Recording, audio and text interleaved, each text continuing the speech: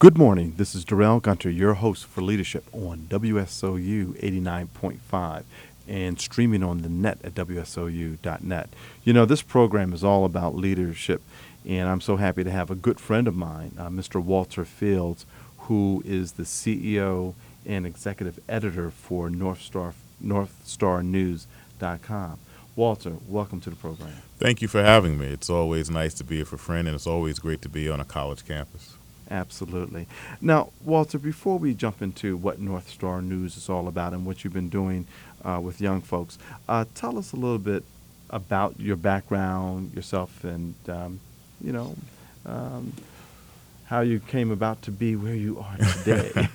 Well, at age 54, it's been quite a long road to travel, but I was born and raised in Hackensack. I'm a New Jersey boy, and at a very early age, I took an interest in government and politics and started attending city council meetings in Hackensack at age 12. My mother would drop me off to City Hall, and I would attend city council meetings, and I'd always speak on issues that I thought were important to children and young people.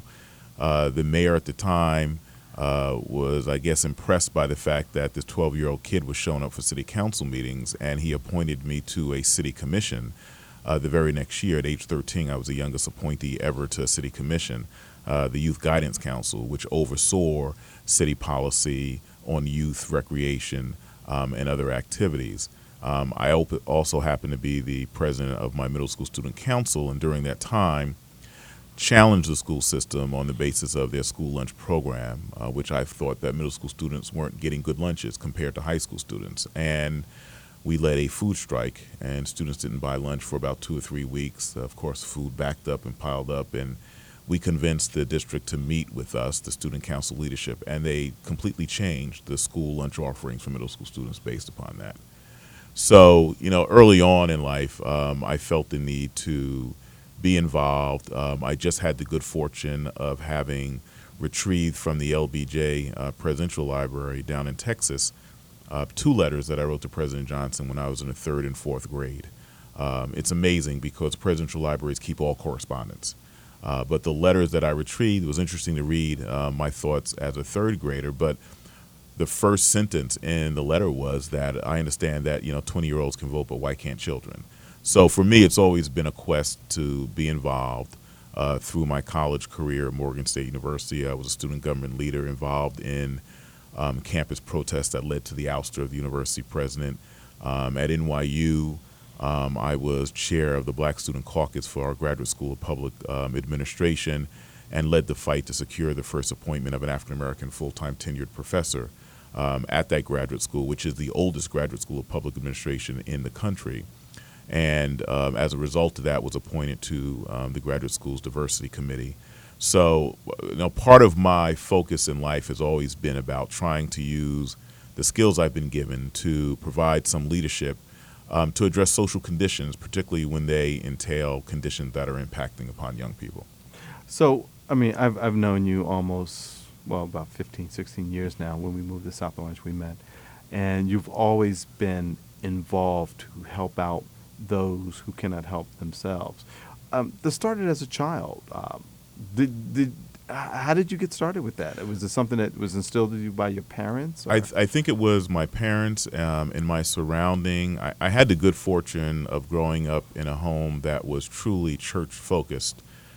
So much of my early activity was done through the church. I was a member of the African Methodist Episcopal Zion Church, the Freedom Church, and through church activities and also through family friends. One of our family friends happened to be Frederick Morrow, who was the first African American to serve in the White House under Dwight D. Eisenhower. He was the first African American to serve in the executive office of the president. He was from Hackensack. His sister, Nellie Parker, was the first black school teacher in Bergen County.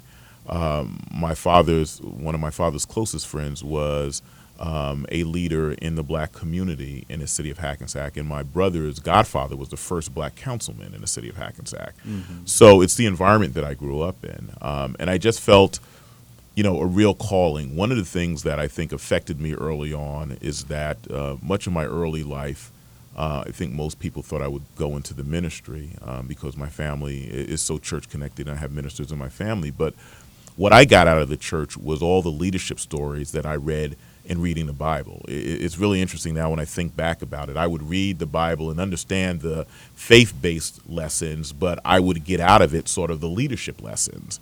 And in looking at that, that's what has, really propelled me at a very early age, becoming involved in the NAACP as a young person, eventually becoming the political director for the New Jersey NAACP and sitting on the New Jersey State Conference board, as well as working on political campaigns, because I think there is a real need in all communities, but particularly in the African American community, for strong leaders who are willing to address issues however unpopular they might be.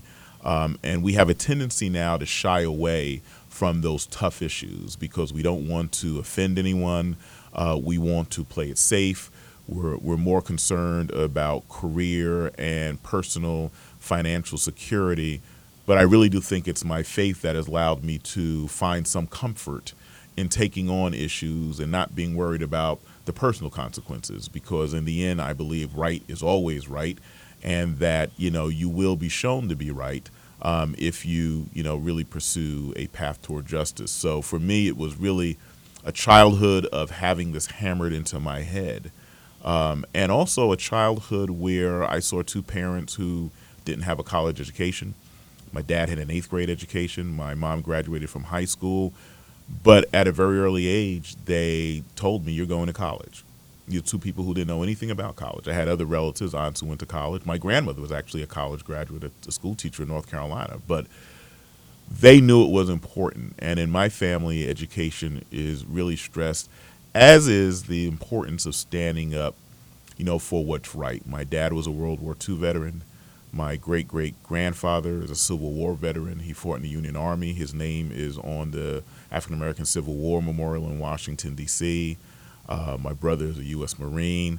One of my aunts was one of the first black women to become a Navy WAVE when they allowed women into the WAVE program. So sort of the leadership theme is all weaved throughout my family. And while no one stressed to me that I had to be A, B, C, or D, it was stressed to me that if you're given certain gifts, it's your responsibility to use them. And how do you characterize a good leader? What are the key characteristics that you feel a good leader must have? I think one of them is knowing that the cause is more important than you personally, because I think oftentimes leaders who often attain a lot of notoriety and celebrity begin to forget that it is not their personal being that is important. It is the mission that they are there to serve. The second thing I think is having the ability to recognize that you can't do it on your own, that you need to be surrounded by strong people. A strong leader is not afraid of having strong people around him or her. And one of the examples I always use is Reverend Dr. Martin Luther King Jr. I've had the good fortune of knowing personally most of Dr. King's aides. And what is striking about that period in our country's history is that while Dr. King was the visible leader of the civil rights movement, everyone he surrounded himself with was just as brilliant. But they all understood that they were there to serve a purpose. And Dr. King himself would always talk about his aides and how important they were to the work of the movement. So I think a good leader also has to have the ability to know that they can't do it by themselves. You need strong people around. And then I think the most important thing is the courage of convictions. When you take a leadership position, oftentimes you are going to be put in a position where you are the only one who truly believes in the path that you have chosen to travel. And one of the lessons I learned as a student leader in college during a very tense situation on a college campus is that oftentimes you find yourself isolated, that even your friends who may not understand why you're taking the position you are, who don't want to be next to you because the heat is coming down to you, so they don't want it on them, you will find yourself isolated, but you have to have the courage of convictions to know that you're on the right path. And I think those are the qualities that I look for when I decide to join any effort, because I want to make sure that I am going to put my trust and faith in someone who truly has a conviction to lead in a manner that I think is consistent with the mission. So the three characteristics that you talked about is, one is that, you have to realize that the cause is more important than you.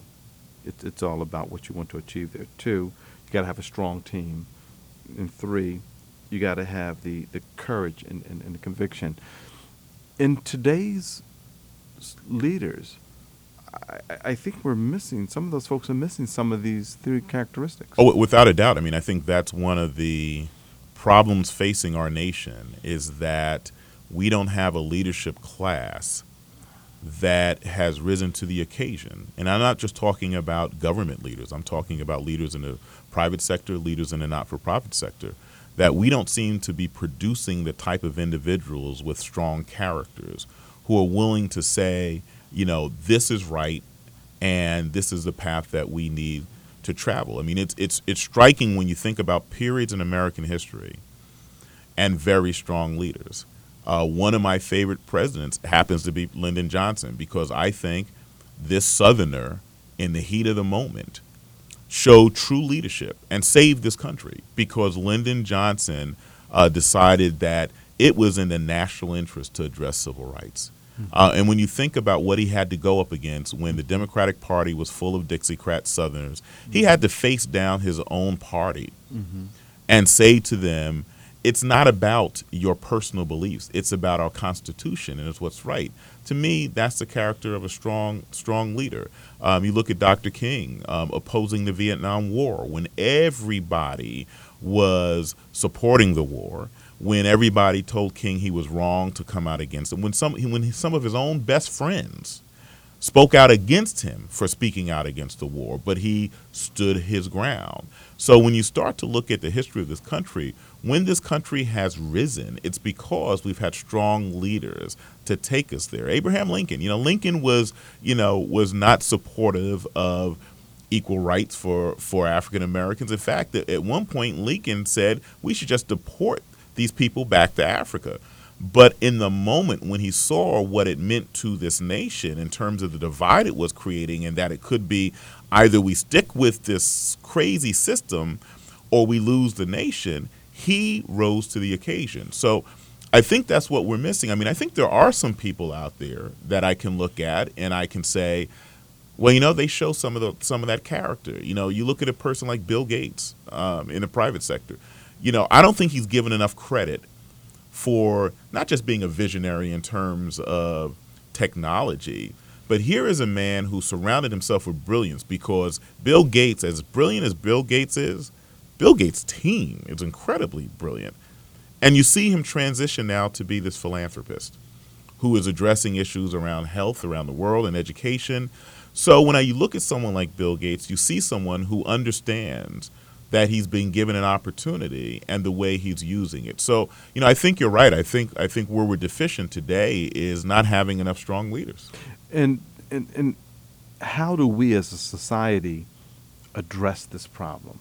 Of course, we can start with the K through 12, teaching our young folks. I mean, I don't see enough Boy Scouts anymore. I used to be a Boy Scout. And in scouting, you learn to be respectful, you learn to be a leader, you learn to be resourceful. What are your thoughts in regards to that, especially in our African American community? Oh, without a doubt. Well, I think the first thing is we have to give children the freedom to be. One thing that I am very thankful for is that at an early age, my teachers and my parents pretty much let me be who I was. And I wasn't sort of the normal kid. I was a kid who was watching political conventions on TV in elementary school. I was a kid who was writing the president. I was a kid who wanted to go to city council meetings. But no one said to me, what are you doing that for? They let me be who I was. And I think we got to give children the freedom to express themselves. And we often cut children off at the path. We are so prescribed to a certain regimen that we believe leads to success, including in public education, that we don't give children who have some natural abilities the opportunity to flourish in the areas that they find most interesting and the areas that they are naturally suited for. So what I think we have to start doing at a very early age is changing public education to make it more flexible. I think we lose a lot of talent because we are pushing people into areas that they shouldn't be in.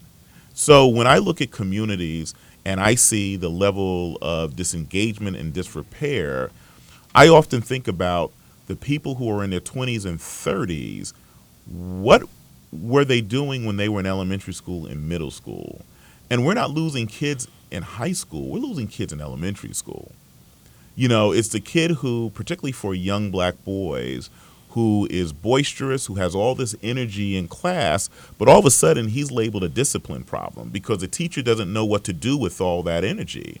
You know, I was a kid who hated to have teachers read to me because I knew how to read at an early age, and I would become agitated during when they'd have reading time and the teacher would sit everyone down. I never wanted to do that, and I would often get up and walk to a corner and try to do something else. In fact, I had the good fortune of having all my report cards from kindergarten through, and in one of them the teacher even says, you know, he's got to work on his social skills. I didn't have to work on my social skills. I just knew what I wanted to do, and it wasn't sitting there for 30 minutes listening to you read me a book that I could read to myself. So part of this is, I think, giving young people the opportunity to lead and to not approach it in a very paternalistic way. I think the other thing adults do is adults kill the spirit of young people. You know, we always want to tell them that our way is right and their way is wrong. Well, let's say 60% of the time our way is right, but we have to give kids the opportunity to show leadership. And that's what I learned through the black church experience, because I used to grow very agitated because the black church can be very rigid in terms of, you know, and I would say, wait a minute, it's a different era. Whatever you experienced in the 1940s and 1950s, that's not the case now. So, you know, what I try to do with young people and what I try to do with my own daughter, as hard as it can be at times, is, you know, you try to give them the space to be who they are and who they're meant to be. And I think if we do, you'll start seeing some visionary leaders rise to the surface. Right now, I think we're killing a lot of dreams. Let's talk about North Star News. That was launched some years ago. I've seen many, if not all, of your interviews that you've done on Capitol Hill. What is the objective of North Star News? Well, you know, it started out as a product of frustration. I was one of the original contributors when NBC launched MSNBC, I believe in 95 or 96, and I was hired to be an on-air contributor on the cable channel as well as for MSNBC.com. And it was the beginning of a number of engagements as a journalist. But sitting in the studio one day with my friend and colleague Rob Tarver, who was also a contributor, it just hit us one day as we looked around the studio and we said, you know, the world is changing. This internet technology, remember, this is 95, 96. This is like the birth of it. Right. And we just said, wow, wouldn't it be great if we could do something that really focused on the African American community? Because we saw it coming. And I think that it really clicked on air when we would do segments, and at that time, they would have the contributors on air, and we could read the email that was coming in from people watching. And I still have all those emails, and some of them very nasty. But the interactivity of it all, I said, you know, the African American community is a very expressive community. We have an oral tradition, and this medium seems to fit our community. And that's how North Star News was launched. And it was launched in 2002. And since that time, you know, we're a small operation, but we have been credentialed to cover, you know, Democratic National Convention, Republican National Convention, presidential inaugurations, presidential debates, you name it. And what we try to do is not to leave the impression that we're trying to be CNN or NBC News. What we're really trying to just be is a source of information. because in the African American community, we're information starved in terms of the information that is important to us. You can turn on the evening news and see many stories, but many of them have no, applicability to our situation. Which speaks to the Trayvon Martin situation, where it took a number of months before the national media picked it up. My wife is from Chicago, and so I am keenly aware of the issue there, of the gun violence, which has been going on for quite some time. The question for our community is, how do we address that? Well, I I mean, think it can only be addressed by doing what I had previously mentioned. I think you have to start in an early age. Part of the gun culture is tied to drugs. Part of the drug culture is tied to lack of opportunity. So if you go through communities like Chicago, where the killing is out of control. I went to school in Baltimore, where the killing is out of control. Philadelphia. But if you also go through the cities, you will find cities that are resource starved, that have very few activities for young people, very few facilities for young people. And I'm not just talking about basketball courts. Public libraries are closing. When I grew up as a kid, I lived in the public library. We don't have those type of resources in these communities. So what happens is you get gang influence, and they're grabbing these kids not in high school or middle school, they're grabbing them in elementary school.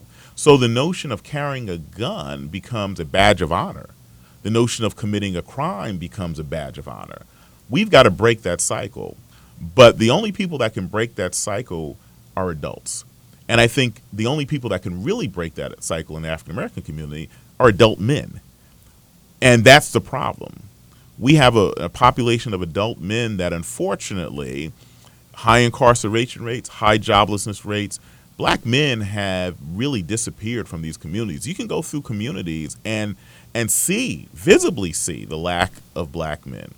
So, I think in acknowledging that, we also have to support young, single black mothers.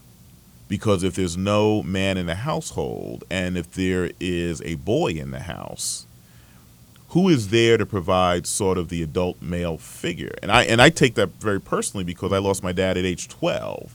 So I know what it's like for a single mom to struggle to try to raise boys. So I think, there's a lot to be said about the need to rebuild the community from the bottom up, but understanding the specific areas where we have to work. And on May 18th, you're going to be moderating a panel on the Hip Hop Summit. Tell us about that program. Well, 3 years ago, the Civic Association in my hometown, Hackensack, where I grew up, invited me to moderate a panel for this hip hop forum. And I always say yes almost to anything that involves my hometown. So I went back, and most of the leadership of that Civic Association, they are people who I went to school with.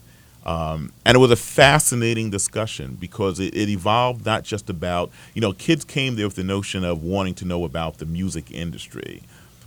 But the discussion involved more into leadership and what are they going to do as a generation. And that's where I'm going to steer the conversation again on May 18th, because I think part of what we have to address, young people have a need to be identified today as something. The problem is the symbols that they see are so negative. So let's say you do want to get into the entertainment industry or to be a hip hop artist. What's the path? And who are you emulating? Because if you turn on Black Entertainment Television, you turn on TV One, the two black cable networks, there's so much negative imagery around music that somehow or another we have to teach our young people that there is more to that dream than what you see on television. And we had some entertainment lawyers that were part of the first panel who really tried to give these young people an honest point of view about the industry, about the challenges they will face, about the challenges of trying to be a positive artist in an industry that now promotes negativity, in an industry that really degenerates women, an industry that really embarrasses the black community in a number of ways, but it doesn't have to be that way because there is a history in hip hop that is strongly tied to community activism. And that's what I want to talk about. So I happen to have in my possession, and I don't even know who I got it from years ago, but years ago at the start of hip hop, Africa Bambaataa over in New York, one of the fathers of hip hop, they created their movement was called the Zulu Nation, and they actually created a handbook for community participation for the Zulu Nation. I have that handbook, and when you read it, it's brilliant because it talks about hip hop as a culture. It talks about your responsibility to the community. It talks about your responsibility as an artist, and so I've always stressed because I love music. I'm a big music aficionado. Yes, I know. So, I'm the guy with 6,000 songs on his iPod with almost 4,000 CDs at home. I hope I'm not telling the secret here, but I remember when you first moved in your home, the first thing you got it before your security system was your sound system. Got that right. Yeah, I have to have my music because music to me, I have a soundtrack to my life. And so I grew up listening to songs that were socially relevant. The Impressions, We're a Winner, Marvin Gaye, What's Going On, James Brown, Say It Loud, I'm Black and I'm Proud. I have a personal soundtrack to my life. Mm-hmm. What's missing for these young people is a soundtrack. You know what? That's a very interesting point that you just raised because our daughter is about the same age. And my wife Deb says to Bailey, our daughter, so you're not going to be able to play that song to your kid. Because you're going to be too ashamed. That's right. And as we were talking the other day, there's a book I like to talk about, As a Man Thinketh, in regards to what you feed yourself intellectually. I hope I'm able to attend. I hope I'm in town when I can attend the summit because I like to understand the mentality of the degrading women, the disrespect to each other. I've asked my nephew, who is a aspiring hip-hop singer. He's in his 20s, early 20s now. So why do you wear your pants like that? Yes. Help me understand, which causes you to have to shuffle your feet. Why? I think it's just an utter lack of consciousness. And I think the unfortunate thing about being 54 is you can reflect back upon a very turbulent time in America. So growing up in the 60s and 70s, but the fortunate thing of being 54 is that you grew up in a turbulent time of America and you have some level of social consciousness. Our young people have no social consciousness. And as I addressed the audience 2 years ago, I said, it's great for me to put on music that I can put on a song, whether it's Curtis Mayfield, whether it's Donny Hathaway, and immediately brings me back to a moment of significant social change. Mm-hmm. May not be a happy time, could be a sad, but it brings me back to a specific scene in my life that really means something. Mm-hmm. And that's to challenge the young people with their music. Who is crafting the soundtrack for positive change in this society? Wow. I mean, there are a few. You have artists like Common. I mean, there are a few people who, but for the most part, when you look at the artists of the 60s and 70s, who, by the way, did not make a lot of money, most of them didn't control their art. Many of them led abusive lifestyles because of the pressure. Kids today who make it big, they don't have to go on tour 200 days out of the year. They don't have to sell, 3 million records and visit every radio station and every nook and cranny. They're making millions from people seeing their music videos. They're making millions from iTunes. They don't have to put in the type of grunt work that artists did. But artists back then understood that their art had meaning. And you can almost go to any artist in the 60s or 70s, popular artists, and find in their catalog some socially relevant music. I don't care who it is, because they all understood that at the end of the day, it's about a movement. And speaking about that, Marvin Gaye's What's Going On, it's timeless. It's to this day, and the tragedy of that album was that it didn't receive a Grammy. I mean, that's the real tragedy. It was the first thematic album. When you listen to that album, every song rolls into the next, and there's an ongoing theme about Mother Earth and protecting the environment and being good stewards of the environment. Mercy, mercy me. I mean, all of that. And I think what Marvin was able to do in a moment of brilliance, and we forget when that album was recorded, what our country, we were at a point in our country where people drove down the highway and threw trash out the window. That's right. That's right. Remember those commercials with the Indians? Yes, with the teardrop. With the teardrop. That's right. And that's the other reason why I've always respected the Johnson. Walter, believe it or not, we are out of time, but I must have you back on the program after you have your Hip Hop Summit to get answers to several questions that I have, especially about the pants. Well, most definitely, and you can tell Deb that I'm stealing her question, and I'll give that to the young people. You know what? Please let us know what they say. I will. Ladies and gentlemen, I want to thank our guests, the CEO and executive editor of NorthStarNews.com, Mr. Walter Fields. And that wraps it up for this weekend. Remember, leadership begins with you. This is Darrell Gunter of Leadership on WSOU 89.5 FM. Have a great weekend.